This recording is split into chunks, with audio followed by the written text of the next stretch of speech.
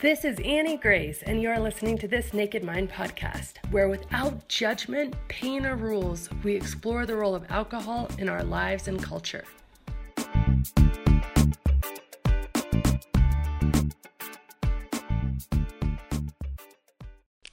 Hey, it's Annie Grace. I hope everybody is doing awesome today. So I have kind of an intense question, and basically, she writes in, she's like, Annie, I am so excited about everything a sober life has to offer. Specifically, I was reading about sober sex, and it sounds amazing. It really sounds great to have all of your senses and be present in your body. And I'm looking forward to that, especially how you describe it with, additional orgasms and feelings and stuff like that. However, my husband is almost always drinking when we have sex. He's at least tipsy. And so I don't know how to experience this with him because I'm so turned off by his drinking, and even the taste of it grosses me out in his mouth. So do you have any advice on how I can get him on the same page to try this out with me? So what a great and vulnerable question. First of all, totally celebrate the vulnerability in that question because, oh my gosh, so often we all have the same question and somebody's just too afraid to ask it. And so I totally appreciate and celebrate that. And it's such a great question. And for you guys, you may or may not know, my husband actually stopped drinking about a year after I stopped drinking. So it was a very interesting time. And I do remember, this, I've heard it said that, sober sex is great, but sober sex when you're with somebody who's drinking is not so great. And there's variations of that, right? There's people who are drinking and that they're just not present anymore. So then that can really ruin it. Or somebody's just drinking and maybe they've just had one and they're still very present and they're not even really drunk or anything, but you just don't like it because you feel uncomfortable for whatever reason, which is totally valid and totally okay. I think that especially when we're thinking about this and we're thinking about how to have these conversations, I think that sex as a conversation in general is probably one of the most intense and vulnerable conversations you can possibly have with your partner. And I think it's loaded with our own insecurities. And so often we try to jump to what they need to do, how they can fix it, and what they can do better. And I think that any type of defensiveness in this conversation is not going to get you where you want to go. And so I really like to look at conversations like this and really any loaded conversation, any emotional conversation of what do I want the outcome to be? How do I want to feel and how do I want them to feel?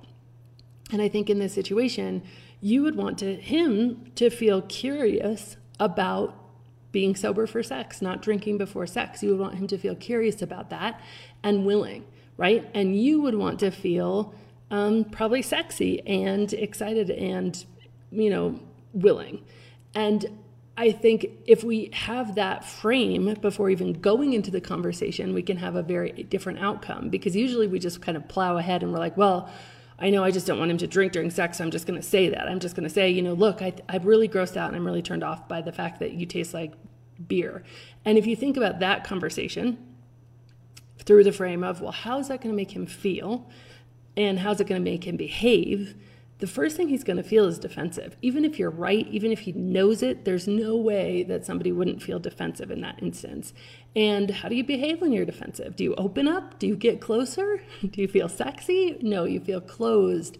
You back off, you distance, you try to manage your own emotions, but it certainly does not bring the two of you closer.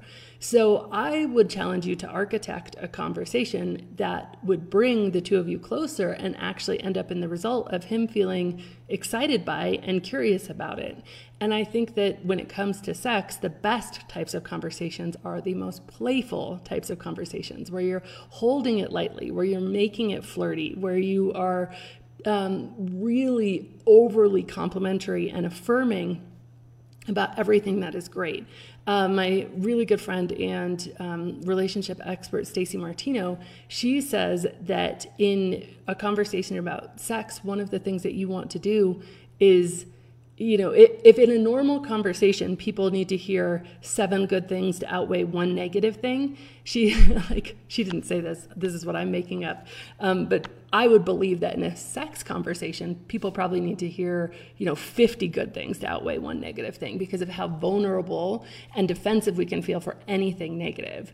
And to that point, I might not even say anything negative the first time around. I might approach it in a completely different way of just talking about what you're excited about, what you're looking forward to, what you want to experience with him, and what's so positive about it, and leave out what you want him to change. I think he'll get the picture. So what Stacy says is, back to Stacy, is she says that, these types of conversations just need to be absolutely filled with affirmations and what's great. And if you come to it with that, like, this is what I love about being with you. This is what turns me on. This is what's so amazing. This is what's so exciting. And by the way, you probably noticed I'm not drinking.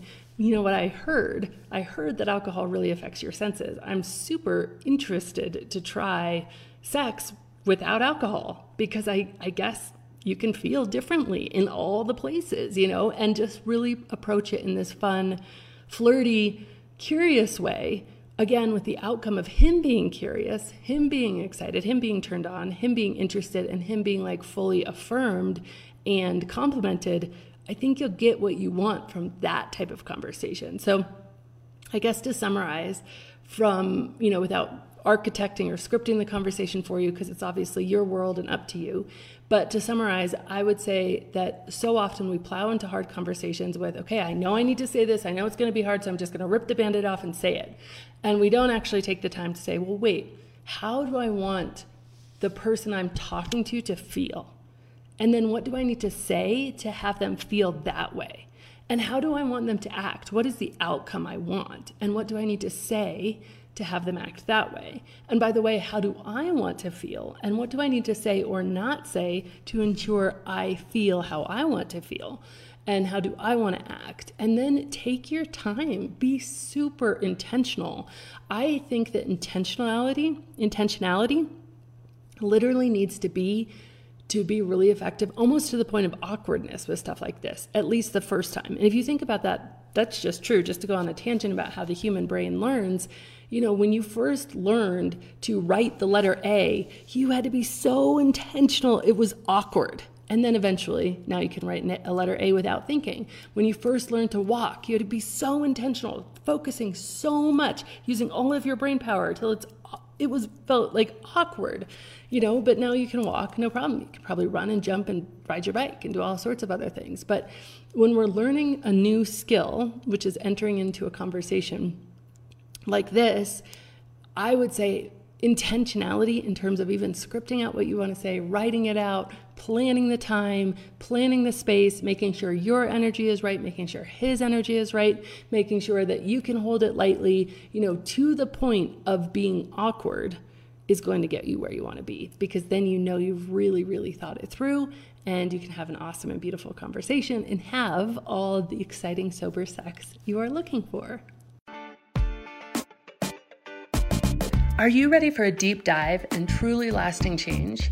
If so, you might consider my intensive program. It's a 9-week self-led program that you can do in the complete comfort of your own home, and it will truly transform your relationship with alcohol.